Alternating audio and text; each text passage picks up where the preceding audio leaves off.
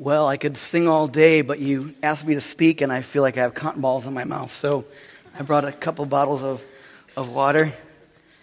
Excuse me for a moment while I get situated here. It is a joy to open God's Word with you. We've already sung God's Word together, celebrating God's goodness given to us in Christ. And now we get the joy of looking at His Word together, considering what He would have for us. And if you haven't already figured it out, we're going to be in Psalms. Maybe you saw my name and knew it was Psalms. Or maybe it was the song that just played. That is our text for the morning. A friend of mine, well, he's a friend that doesn't know I exist, but I consider him a friend. He's a worship pastor down in Alabama who wrote a series of songs on the Psalms. The Corner Room, his name is Adam Wright. Just some great truths as we think about memorizing God's Word. And so I'd encourage you to check that out. I asked him if I could use it, and he said yes, as long as I give him credit. And so I'm doing that now. Let me read you a story as I think about ending our Christmas break and going into a new year for many of us. I came across a letter written by a college student to her parents. The student said, the girl said, "Dear Mom and Dad, I'm so sorry to be so long in writing to you. Unfortunately, all my stationery was destroyed the night that our dormitory was set on fire by the demonstrators.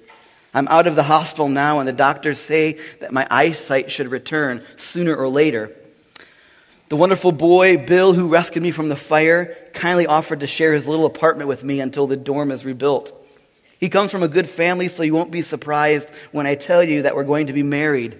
In fact, since you've always wanted a grandchild, you'll be glad to know that you'll be grandparents in several months. Signed, your loving daughter. P.S. Please disregard the above practice in English composition. There was no fire, I haven't been in the hospital, I'm not pregnant, and I don't even have a steady boyfriend. But I did get a D in French and an F in chemistry, and just wanted you to be sure that you receive the news in proper perspective." So perhaps you could use that later this semester, students. My desire this morning is that our perspective would be clear. We're going to look at a text, a familiar passage to many of you. Oftentimes, even this morning, talking with someone about, Psalm 127, children are a heritage from the Lord.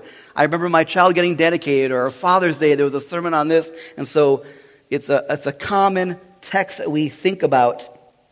But this morning, I want to simply look at the first two verses of this chapter and consider two valuable realities about having the Lord as our builder. I've entitled my sermon, "Who is Your Builder?" and we'll expound on that a little bit in the minutes to come. But let me just give you a few background details about this psalm before we read it together. Charles Spurgeon, he has called this psalm a psalm for the builder. The psalm is one of the psalms of ascent. That is one of 15 psalms, Psalm 120 to 134. It's thought that the people, the pilgrims, sang these psalms as they traveled the hill to Jerusalem to worship in the temple. The psalm is the very middle of that section. Some have thought that David could have been the writer of this psalm, perhaps writing words of wisdom to his son. But as you look at some of the features of the psalm, even the inscription at the beginning, it seems that the author might well have been Solomon himself. In the inscription of it, we see the words, "A Song of Ascents of Solomon." While that might suggest that it was written by him, but the little word "of" is not clear enough in translations for us to be certain. Some other reasons that it is thought that Solomon is the author of this psalm is its style. As you read through the chapter, it tends to read more like a proverb, short statements of wisdom. Additionally, it also has some similarities in its themes and conclusions to Ecclesiastes, which Solomon did write. Of course, we know that Solomon wrote Proverbs, but he also did write psalms or songs. 1 Kings 4:32 says that Solomon spoke 3,000 proverbs, and his songs were 1,005. So he was a singer, he was a songwriter, and so this very well could have been one of them. But lastly, if you're familiar very much with Old Testament history and the kingdoms, you'll know that Solomon was the one who built the first permanent temple in Jerusalem. Up until this point, Israel's place of worship was the tabernacle, which was basically an elaborate tent. It was a portable dwelling place that dated back to the time of Moses, designed to be easily packed up and moved with the Israelites during their journey in the wilderness. But as Israel settled, the tabernacle began to have that feel of something temporary or even transient. I mean, David himself lived in a palace, but Israel's place of worship was still basically a big tent. And so David even desired to be the one that would build that permanent temple. You can read about it in 2 Samuel 7. But God said no. He wanted Solomon to be the one, or Solomon became the one that was the builder of this temple. And I believe the psalm gives us some great lessons about building, considerations in that. And so I will suggest, even as we consider Solomon as the author, that there's some valuable truths for us to learn about God that we can apply to every endeavor of our life. It's not just about building buildings or watching over cities, but rather it's about every aspect of our life, public and private, being done with Christ. So whether you're a builder this morning or a watchman, whether you're a teacher or engineer, a mom or a dad, a brother, a sister, a son, a daughter, there's great applications in this text that can encourage us in every endeavor that we have in our life and our labor. So with that as our backdrop, would you open with me, if you have not already, to Psalm 127 and stand with me as we read God's word together. I'll read the whole passage.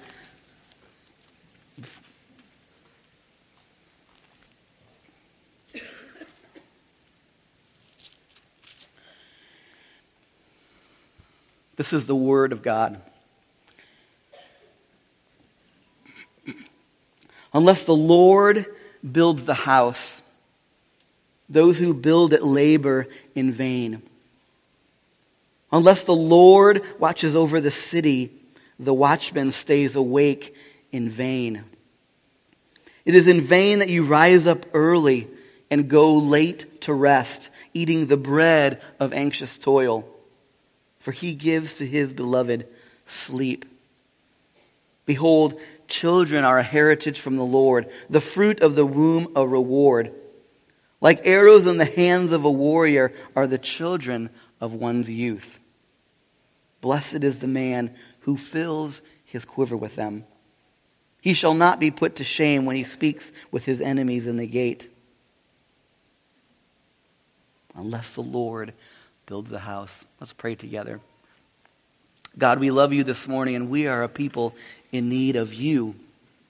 All we have is because of your kindness to us. And so this morning, as we consider your word, may you teach us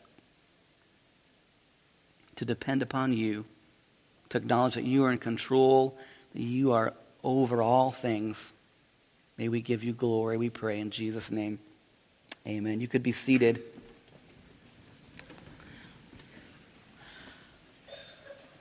As we think about how men would even approach this passage differently, let me tell you the story of two very different men.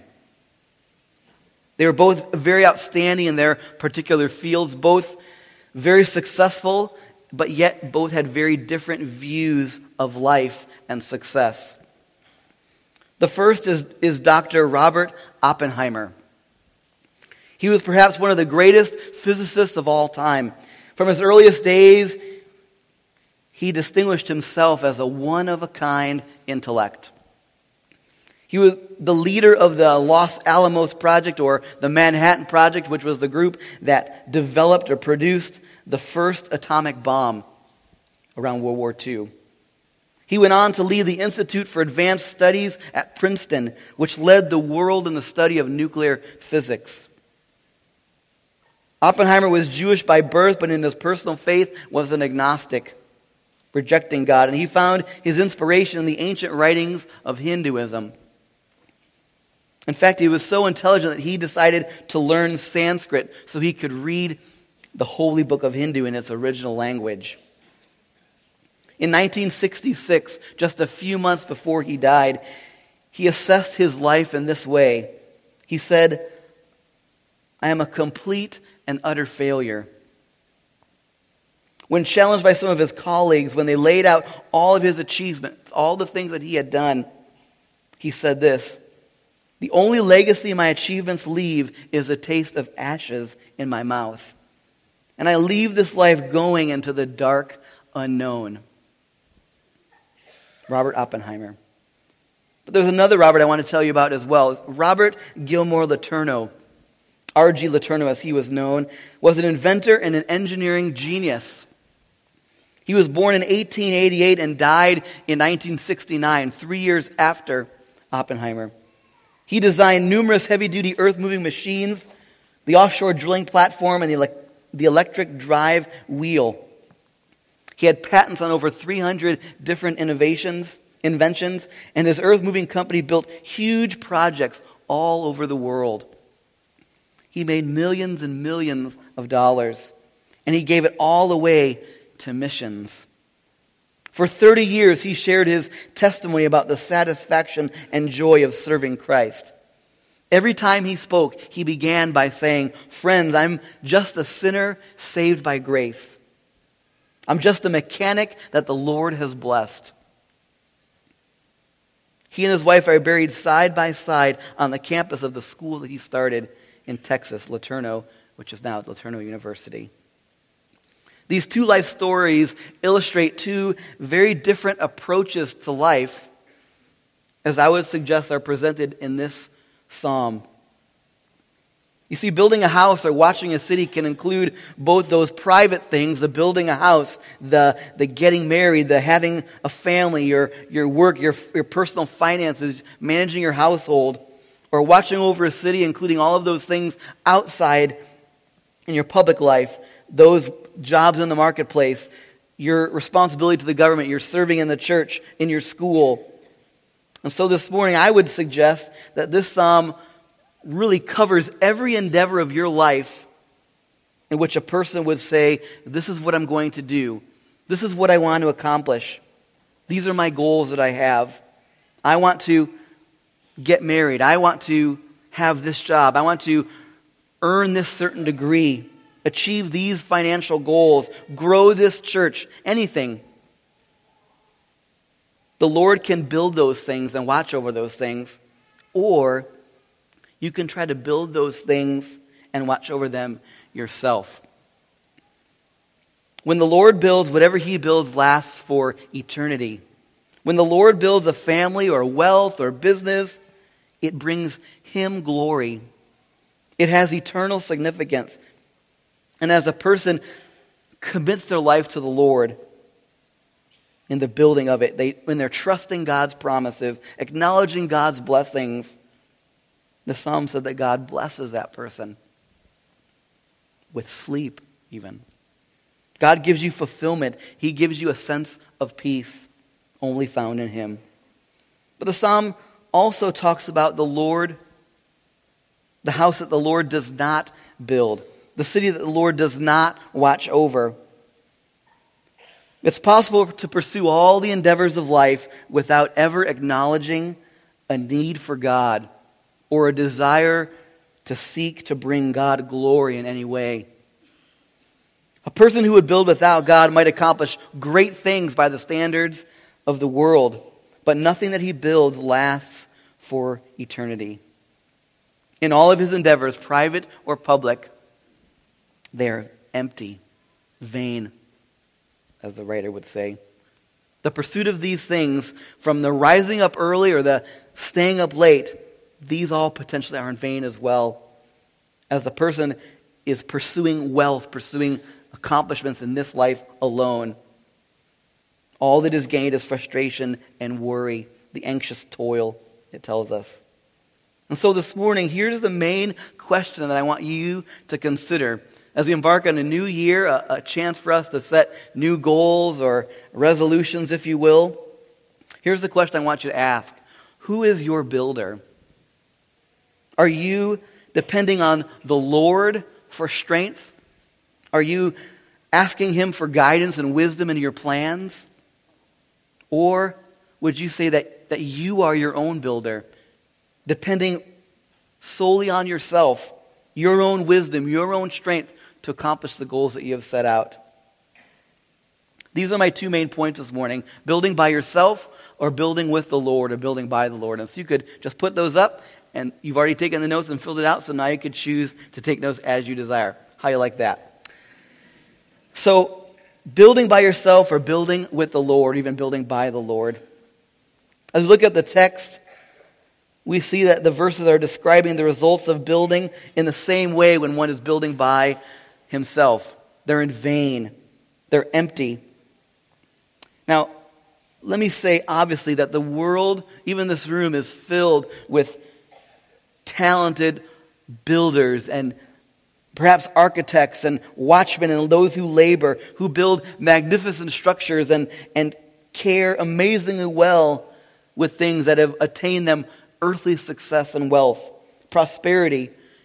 And perhaps there's some in this world, and maybe even in this room, who have done those things without acknowledging or relying upon God's grace in their lives. But this passage is saying that without God, without acknowledgement of God being the one that gives those things, they're pointless, they're worthless. Empty accomplishments, as Solomon says. Solomon had a lot of experience in this. In Ecclesiastes 1:14, Solomon says, "I have seen everything that is done under the sun, and behold, all is vanity and a striving after the wind." In fact, his own testimony of his own life talks about this. In Ecclesiastes 2, he describes all of his wealth, all the things that he has attained, things that he's planted, trees, buying of slaves, building great house, possessions of herds and flocks, more than anyone had been before him, gathering for himself silver and gold, treasures of kings and provinces. He became great and surpassed all who were before me in Jerusalem. He even says, "My wisdom remained with me. Whatever my eyes desired, I did not keep from them. I kept my heart from no pleasure. My heart found pleasure in all my toil, and this was my reward for all my toil. I considered all that my hands had done, and the toil that I expended in doing it, and behold, all was vanity, and a striving after wind, and there was nothing to be gained under the sun." What was his conclusion? It's that no matter what you accomplish, no matter what you build and achieve, if the Lord is not in it, it's empty, it's worthless, it's vain. I put a note in here about just a song or a hymn that I thought of that my mom taught me. You would think my mom was like an amazing singer and knew all these songs, and she loved to sing and put so many great hymns in my life, but she was not a great singer, but yet I still remember all of these hymns. There was a hymn that she would always sing around our house. It was called "Only One Life." It said, "Only one life to offer." Maybe you know it. "Jesus, my Lord and King, only one tongue to praise thee, and of thy mercy sing forever. Only one heart's devotion, Savior, oh may it be, consecrated alone to thy matchless glory, yielded fully to thee." Does anybody know that hymn? Or is it just me? Okay, good. I'm among friends. She sang that to me, and it just reminded me here that we have only one life to offer, and it would be tragic if it was built upon seeking after those things that were worthless, pointless. If there was ever a man who could find that satisfaction, that value in his own plans and in his own endeavors, it was Solomon. He was not hindered by wealth, not hindered by intelligence, not hindered by law. Hello, he was the king. He virtually could do as he pleased. He didn't even have to focus on the internal struggles or tensions within kingdoms. He inherited from his dad a kingdom for many years that was strong and peaceful. And so for 30, 40 years of his life and reign, he was able to do whatever he desired. Nothing stood in his way as he tried everything took on huge building projects, built the most amazing castle. In fact, to this day, archaeologists can still identify the gates of his temple as a unique design for city defense. He planned business ventures and trade with shipping from all over the world, brought goods to Jerusalem from Africa and Asia and India.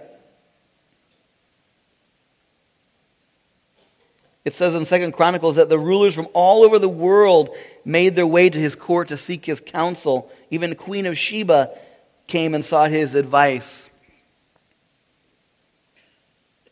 But after all of the things that he acquired, all of the endeavors that he pursued, as he stepped back and looked at everything that he had done and accomplished, his verdict was vanity. How does that happen? How does one who grew up seeking the Lord's guidance, asking God to help in all of his efforts, he prayed young as a child, publicly gave God glory for the successes that he had, found great purpose in his early work, even in building the temple for God's glory. But as years passed, as wealth began to accumulate, power, success, it became easier for him to begin to depend upon himself, to forget about the blessings that God had given to him. His life and accomplishments, he was crediting to himself and his work without God. He even pursued other gods in order to please his wives, 1 Kings 11 tells us. And so, I'd like to suggest that Psalm 127 echoes some of these conclusions that can exist at the conclusion of Ecclesiastes. If God is not building and watching, then everything is vain. If you're building by yourself, seeking to accomplish those things that you desire without him, it won't last. It won't have true satisfaction or fulfillment. One commentator said about Solomon, like much of his wisdom, the lessons of this psalm, relevant as they were to his situation, were mostly lost on him. He didn't listen to his own counsel. It'd be easy to read the psalm and think that this vanity part only applies to an unbeliever, perhaps one who doesn't know the Lord, and it does. Or that maybe it's only for the immature believer. Well, those of us who know what God has done in the past. But this is a psalm that was sung. It was the one that the people were singing together as they traveled. It wasn't like a warning. They were reminding one another of this reality. After decades of pouring his energy into projects, he looked up and said, I've been wrong. I've left the Lord out of my work. In 1 Corinthians 3, Paul talks about this similarly, of what we build upon. He writes in verse 11, For no one can lay a foundation other than that which is laid, which is Jesus Christ. Verse 12, Now if anyone builds on the foundation with gold, silver, precious stones, wood, hay, or straw, each one's work will become manifest, for the day will disclose it, because it will be revealed by fire. And the fire will test what sort of work each one has done. If the work that anyone has built on the foundation survives, he will receive a reward. If anyone's work is burned up, he will suffer loss, though he himself will be saved, but only as through fire. On the day of testing, the one will last and the other will be vanity. Are there things that you tend to do in your own strength, without prayer, asking for God's wisdom, being done for God's glory? You see, the psalm does not say that we're either building or we're not building. It says that there is building going on. We're all building things in our lives. Many of us are in the building decades even of our life, building our businesses, our homes, our retirements. But at some point, we'll have to ask ourselves, what are we building for? It would be a shame to go on year after year and to look back with regret and say, it's just wood, hay, and stubble. Yes, I know that I'm still saved, but what a misfortune it would be, a disappointment to build on my own strength without the Lord. It would taste like ashes, as Dr. Oppenheimer said. So that's what it would look like to build by yourself. Solomon experienced that in vain. But there's another way to build, a radically different way to pursue every endeavor of your life, to build in your public and private life. It's to build with the Lord, to allow the Lord to be the one that builds your house. It means acknowledging and relying upon God to be at work in every effort of your life. Private, public, all for His glory. To say the Lord is the one who builds your house. To say the Lord is the one who watches over your city. What does that mean? What does that look like? Let me just give you 4 statements here to remember and to ponder as we think about what it looks like for the Lord to build our house. Number 1, it means to acknowledge God's sovereignty and to trust Jesus. To acknowledge God's sovereignty and to trust Jesus. As one considers building, he must first recognize that even the ability that he has to build comes from a right view of who God is. God is the builder. God is the one who gives the strength, who gives the wisdom to build for His glory. But even before that, it starts with a trust in Jesus. If you have not trusted Him for salvation, then you are building in vain. You can't accomplish God's glory without first acknowledging your faith in Christ. All of your good and righteous acts are empty apart from your faith in Christ. We can't be forgiven and know God and have eternal life without putting our faith in Christ and believing in all that He has done for us and not anything that we have done. So the question to ask yourself as we acknowledge God's sovereignty is, am I trusting Jesus as much for the efforts of my life as I am for my salvation? Is my righteousness found alone in Christ? Am I depending on the Lord to be glorified in my relationships with my family?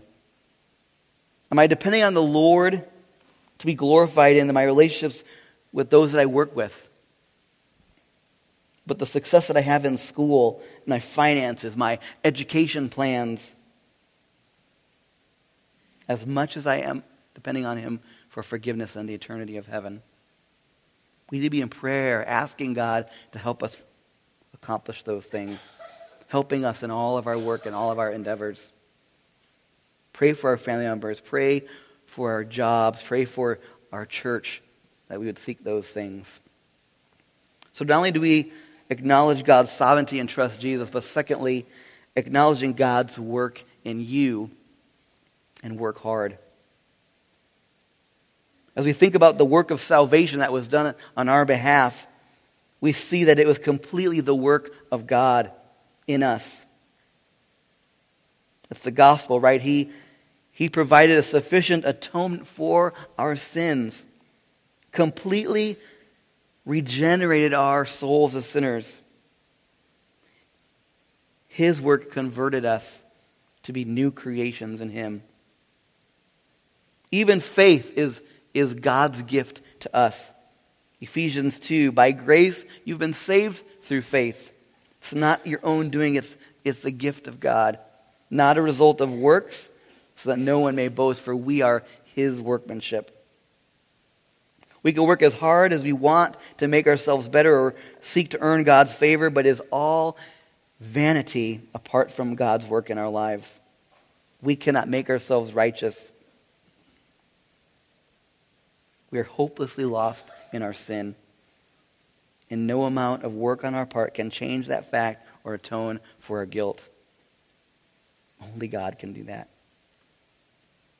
Jonah 2:9 says, salvation is of the Lord. From the first to the last, all of your spiritual labor is in vain unless God is in it.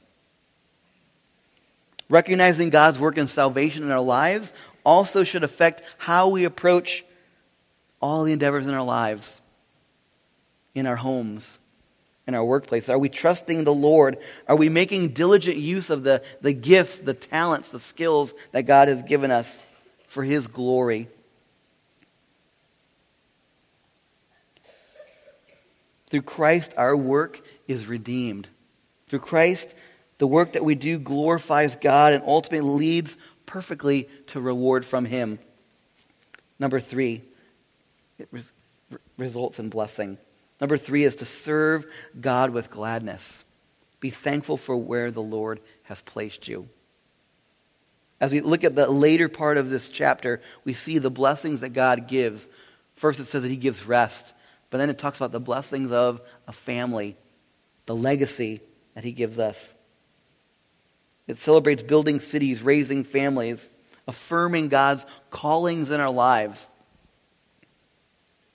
It means that there's not certain parts of your life that God is in and other parts that He's not in. It means that every part of your life God has designed and planned. They're all opportunities for you to serve Him faithfully where He has placed you.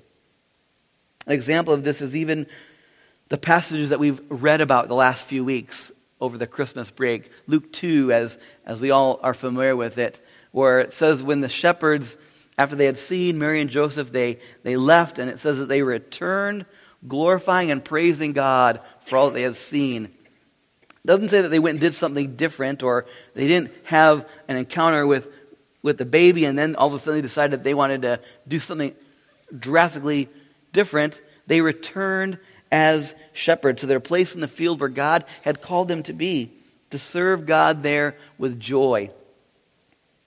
Everything we do is an opportunity to glorify Christ. So if God has called you right now to be at a place where you would not desire to be, glorify God in that. Serve Him with gladness. Trust in Him and glorify Him where He has you. Commit yourself to say that as a husband or as a wife or as a father, as a mother, as a son or as a daughter, as a teacher, as a pastor, you fill in the blank, I'm committing to bring glory to God in this. One early reformer, William Tyndale, who translated the Bible into English, he wrote, "In God's eye there is no difference between washing dishes or preaching the gospel." What would cause him to say such a thing? It was his trust in Jesus, acknowledgement of who God is and trusting in Him. It was a desire for him to work hard where God had him, and ultimately to bring glory to Him for eternity. Lastly, enjoy the reward of work. Enjoy the reward of work. Rest or sleep. I find it interesting that it talks about the anxious toil that is there in one's working. Always wanting to do more, worrying or fearing about, will I work hard enough? Will I be strong enough, faithful enough? As we think about eternity and our work for God's glory, the answer is no, you won't. So whether you struggle with whether you're faithful enough or strong enough, you won't be by yourself. You need the Lord. You need to rest in God's sovereignty. Examine yourself by the perfect standard of Christ's righteousness. Find comfort and joy and peace in that. As we read earlier this morning, we know that we fall short of God's glory. And so on our own, we will not be able to stand before a holy God. All of our introspection, all of our worry is in vain. Hebrews 7 says that Christ is able to save them to the uttermost that draw near to God. As we find ourselves pursuing those things that would battle towards earthly success or earthly pleasure, draw near to God. Ask God to be glorified in what you do. Trust in Him. because he promises to give rest. So this morning, I would encourage you to rest in that promise. Be diligent in all that he has commanded you to do. And remember above all things that he is sovereign. If we depend on his strength and rest in his grace, our labor will not be in vain. This morning, the songs that we've sung have all been about needing the Lord. All that we have is Christ. And as we close, I'd like to teach you a new song. It reminds us that all our efforts to please God are only accomplished through Christ's work in us. Our only hope is Jesus. The song is called Yet Not I, But Through Christ in Me. Let me just read you a portion of this as we think about applying this to our lives. It says, "To this I hold. My hope is only Jesus, for my life is wholly bound to his.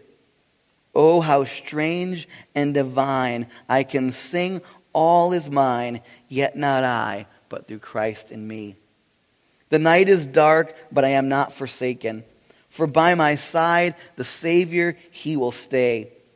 I labor on in weakness and rejoicing, for in my need, his power is displayed.